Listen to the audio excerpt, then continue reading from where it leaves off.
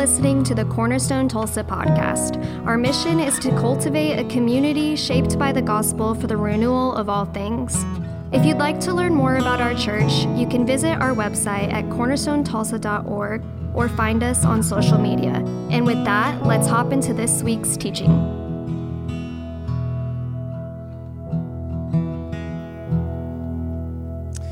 Our first teaching text today comes from Acts 1 through 11. In my former book, Theophilus, I wrote about all that Jesus began to do and to teach until the day he was taken up to heaven, after giving instructions through the Holy Spirit to the apostles he had chosen. After his suffering, he presented himself to them and gave many convincing proofs that he was alive. He appeared to them over a period of 40 days and spoke about the kingdom of God. On one occasion, while he was eating with them, he gave them this command: "Do not leave Jerusalem, but wait for the gift my Father promised, which you have heard me speak about.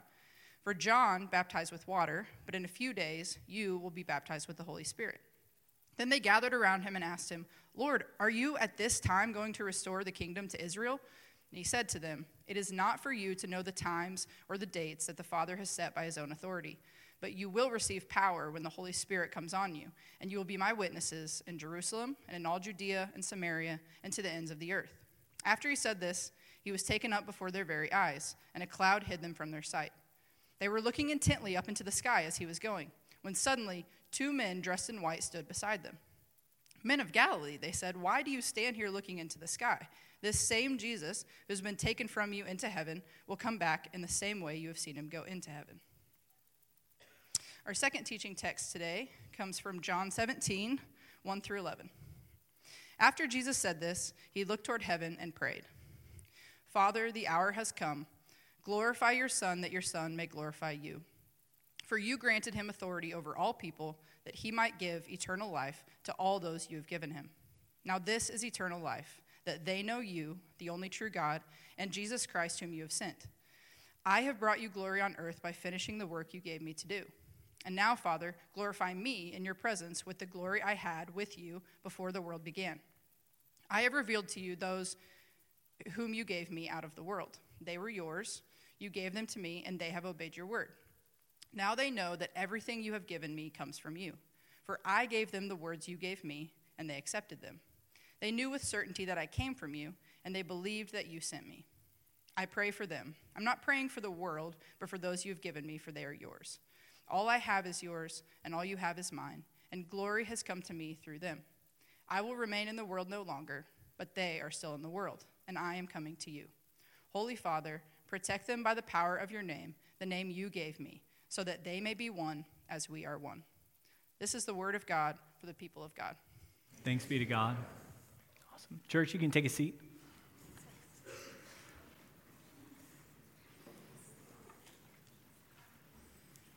Do y'all know who G.K. Chesterton is? Okay, a few folks in the room. If it helps you to get a mental image here, imagine if you crossed a walrus with a Monopoly man. Huge dude, big mustache, top hat, cane, monocle, whole 9 yards. G.K. Chesterton was a Christian writer and thinker in early 20th century England. He was a figure a lot like C.S. Lewis, and he wrote for a newspaper over a career of 40 years where he was termed the Prince of Paradox. He has all these great stories he's built up over that career that are kind of parables of the Christian life and a Christian worldview. And as I was preparing today's text, one of those stories kept coming to my mind. Chesterton tells the story of 2 fish that were swimming along. And a third fish, an older fish, swims by their path and he stops and he says, "Lovely water today, isn't it, boys?" And he continues on his way. And the 2 fish, they're standing there, or whatever the equivalent of standing is in water, and they look at each other. And one of them says to the other, "What the heck is water?" His point is we find ourselves so immersed in some things, it's like water to fish. It's so normative we can't even see it.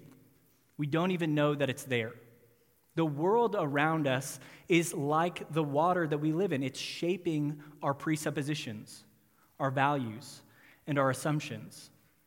And this is one of the reasons why reading the Bible is so helpful to us. It pulls us out of our water and helps us examine what are the things that I am believing that are actually counter to the gospel of the kingdom. the value system that Jesus is introducing. And as a quick aside here, if you find that every time you read the Bible, it does nothing but confirm what you already think and feel, chances are you're not reading it for all it has to say. Because all of us have water that we are swimming in that is subtly shaping us away from the value system of the kingdom. As we read, we should realize that our way of thinking about things needs to be corrected. That we need to go back to the truth of the kingdom that Jesus is bringing. And today, we're considering one of the events described in Scripture that ought to be helping us re-examine our presuppositions, which is the Ascension. I feel like we don't talk about the Ascension that often. We spend a lot of time talking about the death of Jesus, the resurrection of Jesus. But when we're talking about the Ascension, we're talking about the reality that Jesus has taken his seat in glory on the heavenly throne at God's right hand. He has ascended into glory that he might govern the universe, taking the place that is rightly his as the firstborn of all creation. And this moment in which Jesus ascends is one of those moments which he calls the disciples' presuppositions into question during, and it should be for us a moment where we ask, do we understand the kingdom, the shape of it, that Jesus is bringing? We ought to look at the water we're swimming in. So the question I want you all to ask yourselves today is, how does Christ's ascension, that he's seated on the heavenly throne, change the way that I live? And what I want us to see is that the path of the ascension is surprising. It takes the way of the cross. But there's also great comfort in the ascension, to know that Jesus is reigning in heaven. It allows us to be his followers. So I'd like to begin by thinking about the surprising nature of the ascension. There's a moment described in the text that we just read, Acts 1:6, which raises this question of the disciples' missed expectations. And they say to him, Lord, are you at this time going to restore the kingdom to Israel? Which doesn't seem like an unreasonable question. Right? They've seen Jesus die, they witnessed it, and then miraculously he is raised to new life. Literally the most incredible event to happen in all of human history, and they're wondering, what do we do from here? What does this mean for us? And more specifically, Jesus, what are you going to do with the power that you clearly have over death? Will you at this time restore us to a military political victory that we once enjoyed as a kingdom? Will we now get to reign in a position of power? And the response of Jesus is that they're to wait. The way the kingdom is going to come, it's not like the military power the nation of Israel once enjoyed. It's not like the nation of Rome, which has power over them right now. Instead, the power of Jesus, the power of his kingdom, is going to come through the Holy Spirit, who's coming at Pentecost, which we'll remember next week. And this is the Spirit who gives other-centered, sacrificial gifts that we might see the kingdom of God enacted in our world. Jesus is saying, we will not see power come to bear as we take up arms. Instead, we will see power as we lay down our lives empowered by the Holy Spirit. This is the way that he modeled for us, and it's the way that we take up as his church. What the disciples are missing here is that the cross was not just the price of admission for the kingdom. It's a radical new way of being in the kingdom. Said another way, the disciples can't now look and say, I'm glad that whole cross thing is behind us. Now we get to kick up our feet and enjoy things. They're being invited into a new way of being in the kingdom. The cross will be what continues to mark them as the disciples of Jesus. So let me give you an illustration of what I mean. When I was in high school, there's a really prestigious college program called TAMS, Texas Academy of Math and Science. And this is a program where you'd test in your sophomore year, and you'd begin as a full-time college student your junior year, taking upper-level math and science courses they couldn't offer at a high school. And everyone who went to TAMS went on to work at Silicon Valley. They got super rich. They had the last laugh over every bully that had ever picked on them for being a nerd. And I had a friend, Rick. And Rick was brilliant. He was ranked 5 in our class of 1,000, even though I'd never seen him study before. And Rick really wanted to go to TAMS. And I remember him cramming for this test to make sure he'd get in. And sometime later, Rick had gotten into TAMS. He was about a year in, and we were talking about what it was like for him to be there. And he said, you know, I never stopped to consider that the math and science wouldn't stop at the entrance exam. We just do hard math and science every day. And this is where the disciples find themselves. They're thinking of the cross as the finish line, that things are done in Jesus, and there's a sense in which that's true. Jesus has finally sacrificed on our behalf, and yet the cross is also a starting line into following Jesus, into continuing to lay down our lives as he modeled for us so that we may see life flourish in others. Jesus is preparing them to live in a kingdom shaped by the cross. He's inviting them to live in a way primarily concerned with saying no to the things that I am owed, to the privileges that I have, so that I can see life in others. So the cross, it's not just the price of admission to the kingdom, it's the shape of our being in it. And this is true for all of us, not just the disciples. At least I know it's true for me. I want to experience the power of the kingdom in full force here and now. I don't want to be told to wait. I think about sin's effects in me and sin's effects on me, and I want them to be resolved. I don't want to be told that actually the kingdom is going to come by me continuing to lay down my life over and over again, but that is the invitation that Jesus is putting before us, that we will see more of his presence in the world through self-giving love, not coercion. And some of us may be thinking at this point, why are the disciples asking this question? Because I said the way of the ascension is surprising, but if you're familiar with the New Testament, maybe you're thinking it's not that surprising because Jesus spends the majority of his teaching ministry saying things like, you need to lay down your life so that others can have it. It feels like we should be getting it by this point in time. It feels like the disciples should be getting it at this point in time. So I'd like us to look at John chapter 17, the second text that we had read today. John 17 is what we call the high priestly prayer. It's Jesus praying for his disciples before he leaves them. So he's preparing them for his absence, which will first come in the crucifixion and next come in the ascension. And he's trying to comfort them with this reality of where he is going to, that they haven't been abandoned, they haven't been forgotten. So he sets up the prayer by saying, Father, the hour has come. Glorify your Son, that your Son may glorify you. To say something is glorious is to say it's majestic, it's worthy, it's honorable, it's good. In the Greek, we often see a connotation with glory of light, the radiance of the splendor of God. To say something is glorious is it glows, it sheds light in a dark world. Or in the Hebrew, glory can have a connotation of weight. It's of significant substance. It's truly weighty. And the Hebrew there, it helps me. I get this picture in my mind of something that's truly glorious, something that's truly weighty. It has a mass to it.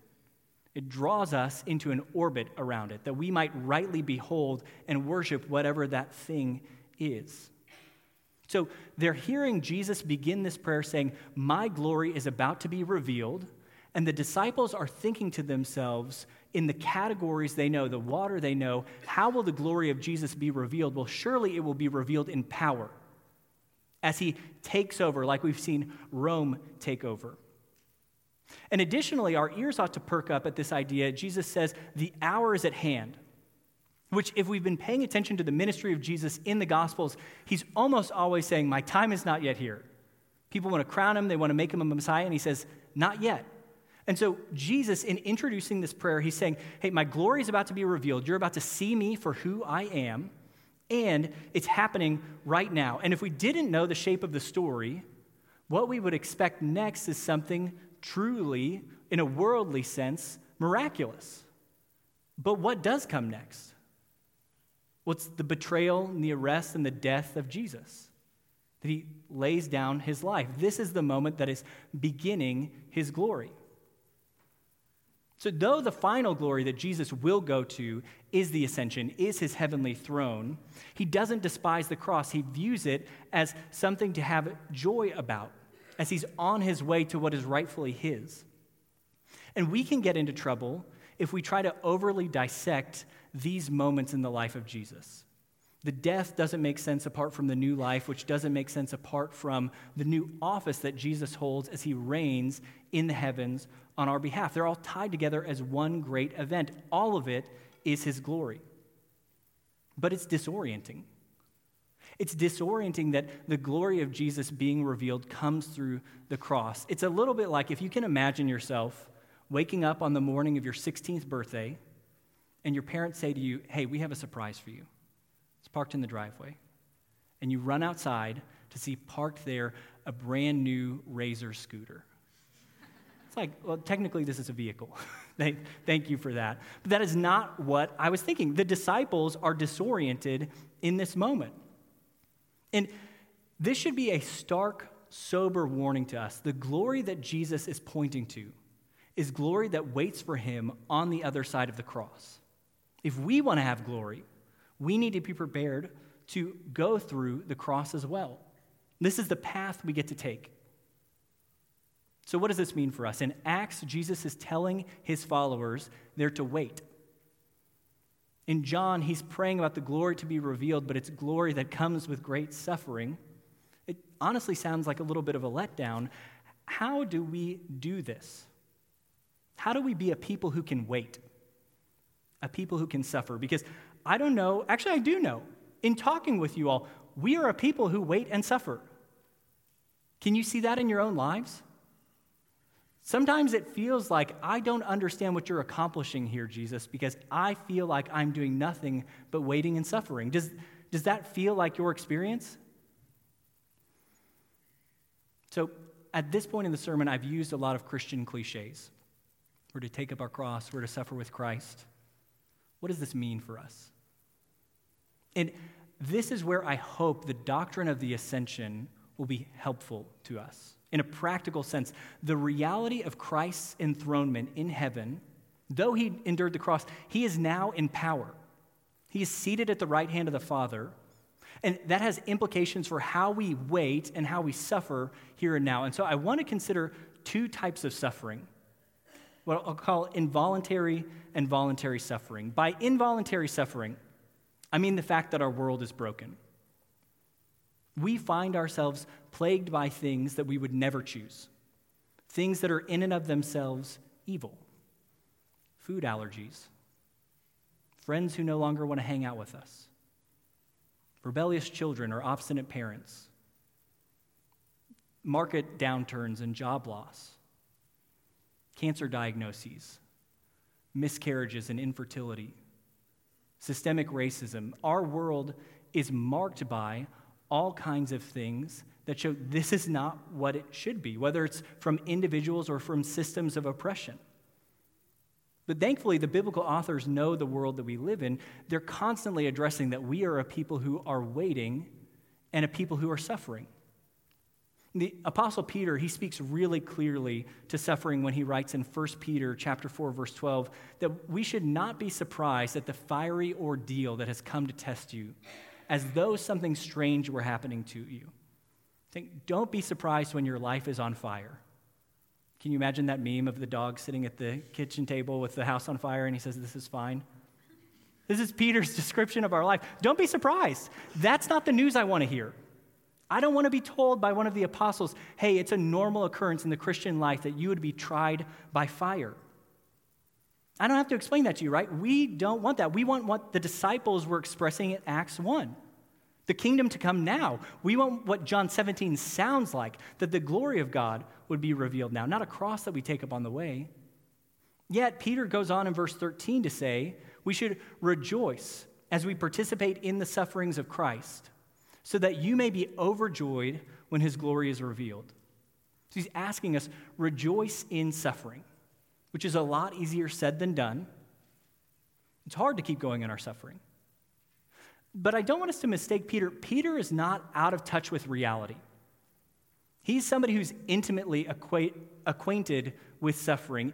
The church that he's writing to, as he writes this letter, is experiencing a degree of persecution that we would probably have a hard time even having a category for. So Peter isn't just blowing smoke here. What he's doing, he's able to tap into something that is allowing him to rejoice in the midst of his sufferings, to carry on in the midst of all the things that are going wrong in the world. What he's tapping into is the reality of the ascension of Jesus. I think in order for us to act on what Peter's telling us to do, to rejoice in the midst of our sufferings, the ascension of Jesus is a necessary doctrine. If we're to go through involuntary sufferings, we need a source of endurance, something that we can draw upon. If we find ourselves without a keen awareness of Jesus, what I worry is that when we think about Jesus, we think that he's on PTO following the resurrection. like he's on vacation. And he'll come back in the picture when the Father taps him on the shoulder and says, hey, time to usher in the end of all things. That's not the biblical picture of what Jesus is doing right now. He is seated on the throne. He is governing the universe. And what that means for you and me is we don't have to worry, we don't have to fear. As Paul puts it in Romans 8, he is working all things for the good of those who love him, who are called according to his purpose. When we see Jesus as the ascended king who's taken his rightful place in glory to continue on the governance of this world against the powers and principalities of this present darkness, we'll see we don't suffer as those without hope. Instead, we persist in doing good because the fires of this life, they're not fires of judgment. They're not fires because we've been forgotten. They're fires of refinement. That we would see we have an assurance in Jesus as our faith is tested over and over again and is proven to be richer than gold, more precious than gold. What we're experiencing is part of our maturation in Christ. Because Jesus reigns, I can have confidence in God even when things don't make sense. Some of y'all may have heard that Tim Keller passed away this week. He's a giant in the faith. And I was really struck in reading some of his final statements that he released. When he was preparing for his death, he was totally steadfast, totally firm in the conviction and understanding that he was going to meet his Savior. And there was an abiding peace that was tangible in his words. He was saying, you don't have to be sad for me. I know where I'm going. With unveiled face, I'm meeting my Savior. And the solidity of Tim Keller's faith being expressed in the face of something like pancreatic cancer is rooted in a doctrine like the Ascension. He knows who is in charge. Even in the face of something that is evil, something that is wrong and broken, he can have faith knowing Jesus sits enthroned over the flood. Jesus is still in charge. Speaking on the Ascension, Keller once said that Jesus controls all things for the church. And therefore, you can face the world with peace in your heart. He's at the right hand of God as the executive director of history, directing everything for the benefit of the church. If you belong to him, then everything that happens ultimately happens for you. That's the peace the Ascension brings. Keller had another line after this that I didn't include in the quote. He said, how does all that happen? I don't know. It would be trying to dump an ocean of knowledge into a thimble. We have to trust God to work that out. But we know that Jesus sits enthroned. So that's involuntary suffering. But we're also invited into voluntary suffering. And when I'm talking about voluntary suffering, I'm talking about the opportunities that are before us to willingly lay down our lives that other people might find life for themselves. And voluntary suffering can be small. So the other week, we were trying to get our kids out of the house to run off some energy, and we put on swimsuits and decided to go splash around in the fountains at TU, which I have no idea if you're allowed to do, but nobody stopped us. So we're going to keep doing that until we are told otherwise. And as we were getting our things ready to go play, we stopped and thought we should invite some of our neighbors with us. So we have some neighbors who live on our street. They have kids of a similar age. We don't know that they follow Jesus, and we've been trying to build a friendship with them, which it's a great idea to invite them. Everything in me did not want to invite them, which makes me a bad person. But truly, it was my Saturday. I was tired after a week of meeting with people, and everything in me was like, oh my gosh, can I not have 1 hour of relative quiet? Can anybody resonate with that? Yeah, maybe. Yet, this was an invitation from God for me to enter into voluntary suffering, to lay down my preferences that in relationship with these neighbors, I might find life, that they might find life. Voluntary suffering comes in all kinds of shapes and sizes. It's choosing to do a chore you know you won't be thanked for, or it's choosing to lay down a preference in the middle of a conflict with a roommate, or it's turning the other cheek when somebody says something cruel about you. Or it can be larger. It could be saying no to a larger, nicer house that you might steward your wealth in a way that blesses other people. Or maybe it's a willingness to open your home so that a child or a family who needs some stability that they don't have would be able to receive that. And those sufferings, they may not seem like much in comparison to the involuntary sufferings that we mentioned a moment ago, but really practically, this is part of the way that God is inviting us into participating in the kingdom he is bringing by laying down our privilege that we might see life in others. And again, this is something we can only do if we're understanding the ascension.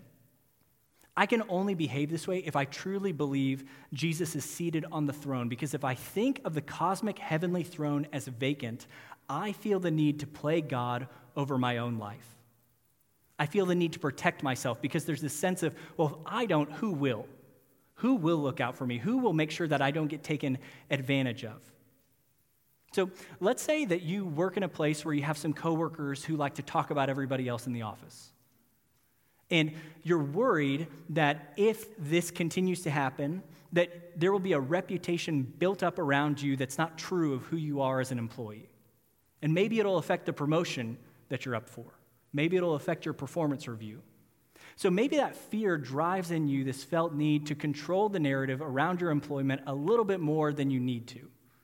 Maybe it means that you're putting other people down, or you're taking credit for things that aren't quite yours so that you can ensure I will be protected.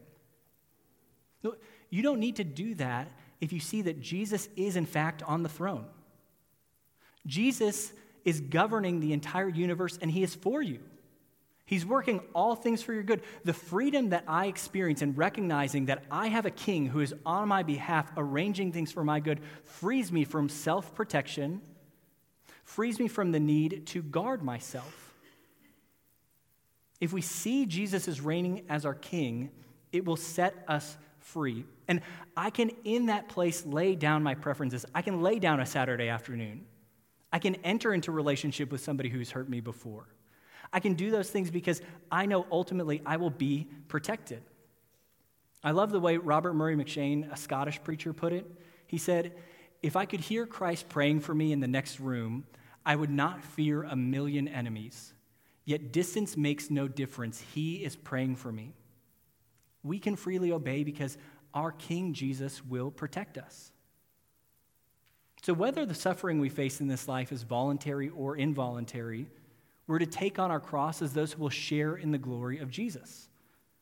He could look forward to the hope of the glory that lay before him and willingly lay down his life, and so can we, because we can look up and see our King is seated in heaven. What do we have to fear? There's one other thing about the Ascension. There are a lot of other things about the Ascension. We are scratching the surface here. There's one other thing I want to say about the Ascension that we haven't hit on yet. And it's something that's so obvious, it may be like the water that we're swimming in is something that we haven't even thought about.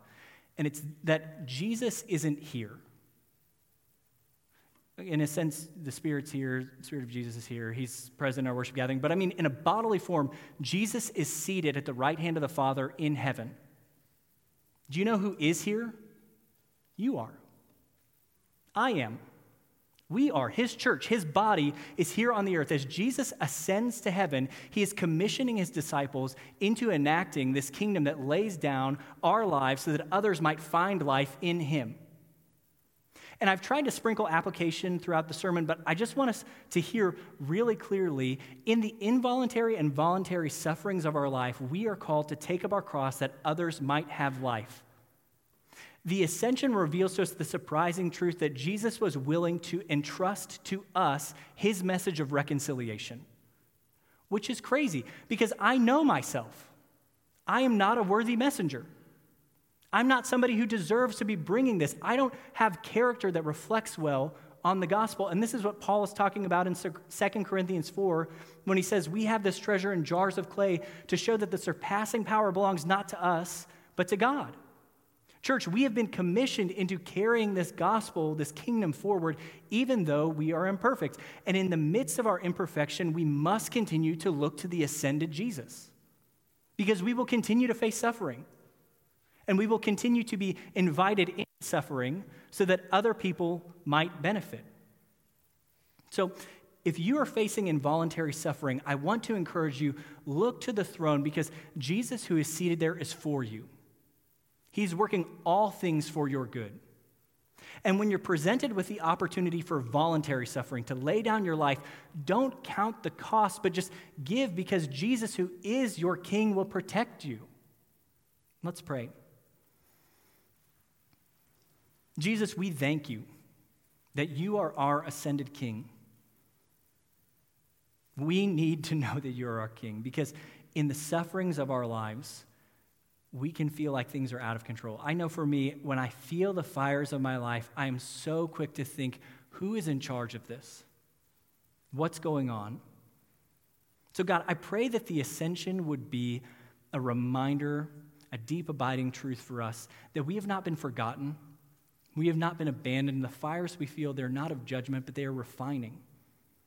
And God, in the face of the work that you've called us into as your body who is here on earth, we recognize we cannot perfectly accomplish the work that is before us. So I thank you, Jesus, that your sacrifice is perfect, that we are not earning our salvation through our obedience, but we do long to be obedient to you. And so, Holy Spirit, I pray for the empowerment of your people, that we would be equipped as those who live like Jesus, to lay down our lives so that others might find it.